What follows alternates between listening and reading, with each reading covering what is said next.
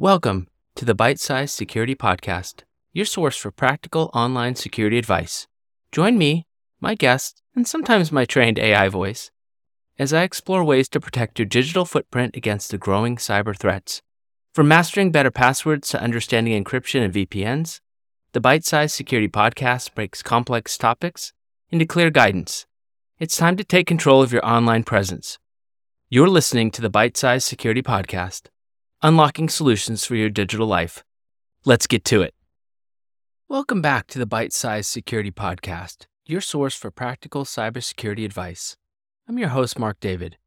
With new account breaches in the news weekly, it's clear relying on passwords alone is not enough to protect our online identities. That's why today, I'll be talking with returning expert Nancy Doe about how two-factor authentication takes login security to the next level. Stay tuned to learn how two-factor authentication works and simple ways to start using it in your important accounts. Nancy, thanks for joining me again. Happy to be here. It's such a pleasure talking information security that hopefully makes a difference in somebody's life who's out there listening. To start off, can you explain what two-factor authentication is? Sure. Two-factor authentication, or 2FA, is a method for confirming a user's identity that requires two different forms of evidence before granting access. Typically, this involves something you know, like a password, along with something you have, like a generated code from an authentication app or a security key. Requiring both factors verifies the person signing in is who they claim to be. So adding that second factor definitely seems more secure than relying on passwords alone.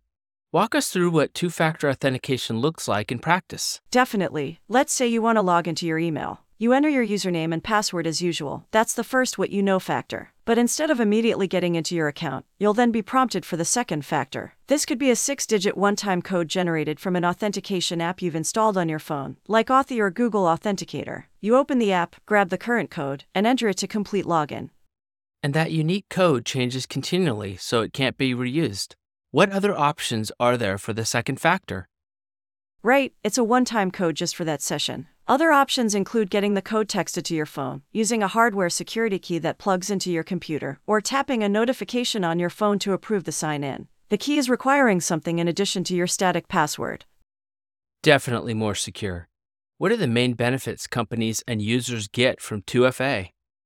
There are a few big upsides. It blocks hackers and thieves who manage to steal a password, since they won't have the second factor to complete access. It prevents automated bots from breaching accounts using lists of leaked credentials. It alerts you to login attempts from unknown devices. And it gives users peace of mind knowing their accounts have extra protection. Enabling 2FA is one of the top steps companies and individuals can take to improve login security. Are there any downsides to be aware of? There's a small amount of additional friction since you need both factors to sign in. Occasionally, the two-factor authentication code can expire on your phone before entering it. You also want to make sure you don't lose access to your second factor. But overall, the added security far outweighs these minor inconveniences. What advice do you have for listeners looking to start using 2FA?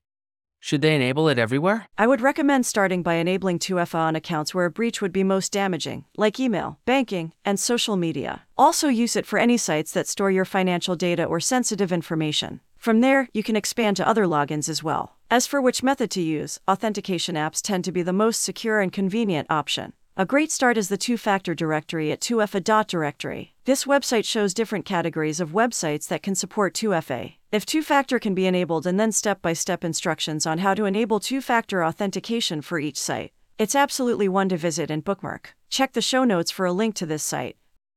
If someone is nervous about getting locked out if they lose a device, what's the solution?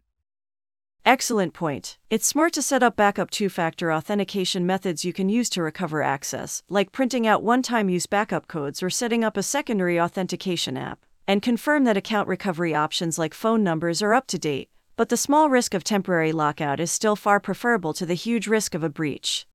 Great overview of how to smartly implement 2FA. Before we wrap up, what emerging authentication trends are on the horizon? Biometrics like fingerprint, face, or iris scanning offer a convenient second factor tied to a physical characteristic. Security keys that confirm logins after tapping them are also growing in use. And passwordless methods like sending a link or code to your phone could complement 2FA in the future. But for most purposes right now, standard 2FA is a huge step up in account security. Excellent advice for listeners looking to lock down their online accounts. Thank you, Nancy, for shedding light on two-factor authentication. My pleasure, Mark. Thanks for joining us for this episode explaining the power of two-factor authentication to block unauthorized access.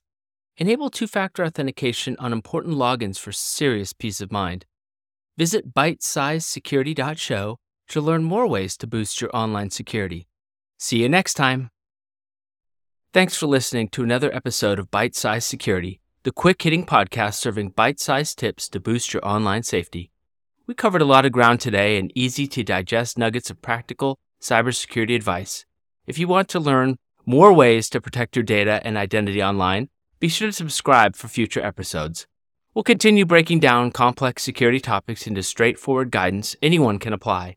Visit our website, bitesizesecurity.show, for recaps and show notes from all of our podcasts. We hope these bite-sized cyber lessons have given you new tools in your digital security toolbox. This is your host signing off until next time. Stay safe in the digital world. You've been listening to Bite Size Security.